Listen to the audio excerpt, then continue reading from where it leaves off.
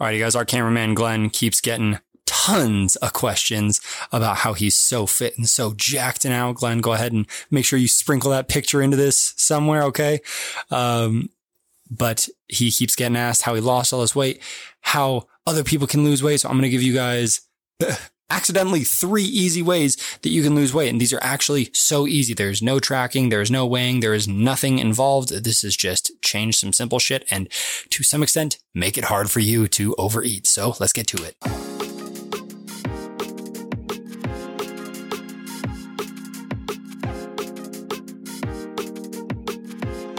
Hey Glenn, what was that you were just saying about all your dad's friends in Mexico? So all my dads and friends in Mexico are like, man, what is the secret?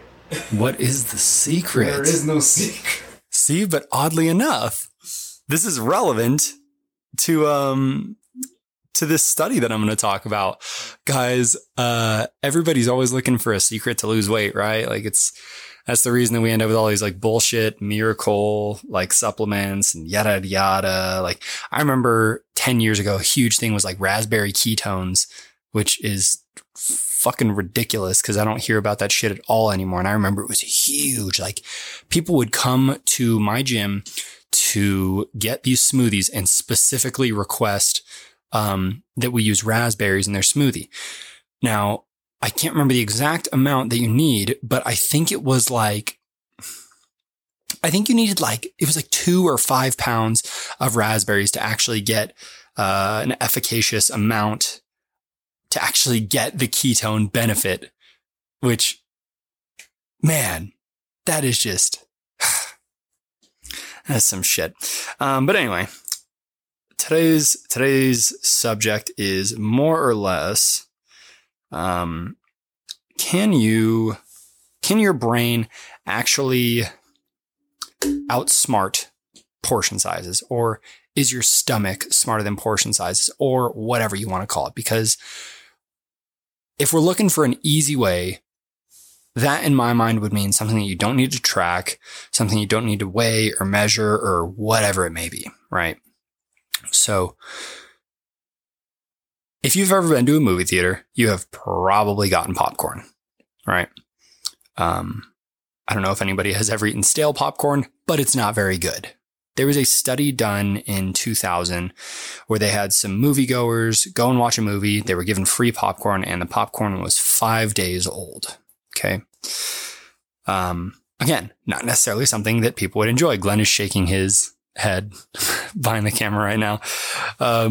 Some were given a medium popcorn and some were given an extra large popcorn. And here was the question. Who's going to eat more? I don't think it's a shocker to say that it ended up being the people who had the bigger serving, right? It's kind of obvious because one, you're going to end up getting limited. Like if the person eats the whole medium bag, obviously they can't eat more. But the thing is, they weren't even noticing that people were getting to the end of these medium bags. The people who had the extra larges consistently were eating 50% more, which equated to 170 calories extra. They were putting their hand into those bags 20 times more than the medium counterparts. This was repeated with better tasting popcorn, with different movies, with different groups. So what does this mean? Bigger portions seem to lead to mindless eating. Now, one thing that I would like to see personally is if they could redo this study, but maybe make it something that is more interesting or more boring or whatever, because something that I learned a while ago also was that there's a correlation between being distracted and eating more.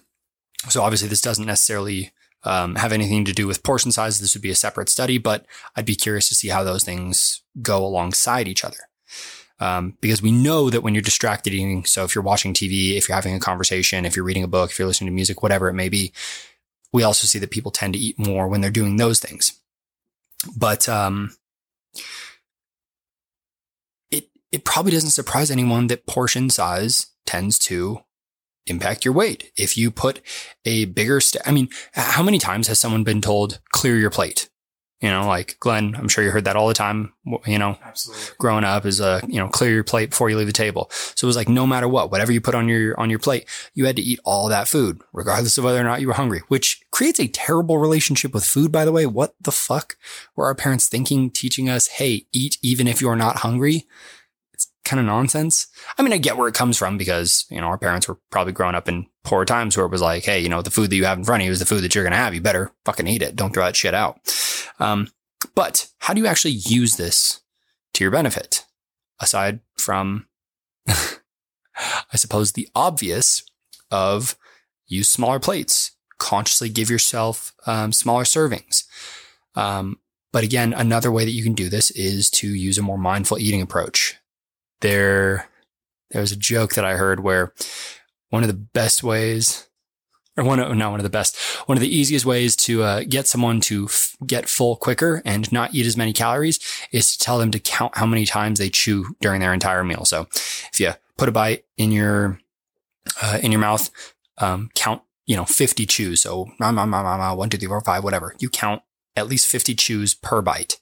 The reason for that is because the food is going to get down into your gut. It's going to send that satiety signal, tell you that you're starting to get full, so you're not going to overconsume quite as quickly, right? But again, that only works when you're not distracted. So we've got a few different things. If we're looking at easy ways to lose weight, and Glenn, you can actually share this to your dad's friends. Easy ways to lose weight. Here we go. Ready? Don't be distracted when you're eating. Use reasonable portion sizes. Count your chews. Is the 3 silliest things, some of them so obvious, one of them so nonsensical, but these all work. These are ways to actually lose weight without tracking, without tracking all your calories, without putting things on scales, without whatever, you may have done in the past that actually work. Because if you are doing things that naturally cause you to eat less, you're going to lose weight.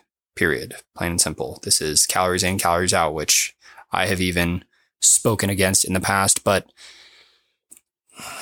calories in, calories out is correct 99% of the time. There are very few genetic anomalies where that might not be the case, but even then it still technically is calories in, calories out. You just have to probably eat way less because you have a significantly slower metabolism or whatever it may be. So that is my big lengthy way of saying just find ways to naturally eat less food. Yeah. That makes sense, Glenn? Yes, it makes sense. It makes sense to me. Yeah. Alrighty, guys. Easiest way to lose weight is eat less food. Easiest way to eat less food is to find easy ways that make you eat less food without even thinking about it. So there's that. My name is Andrew with Pride, and we'll see y'all later.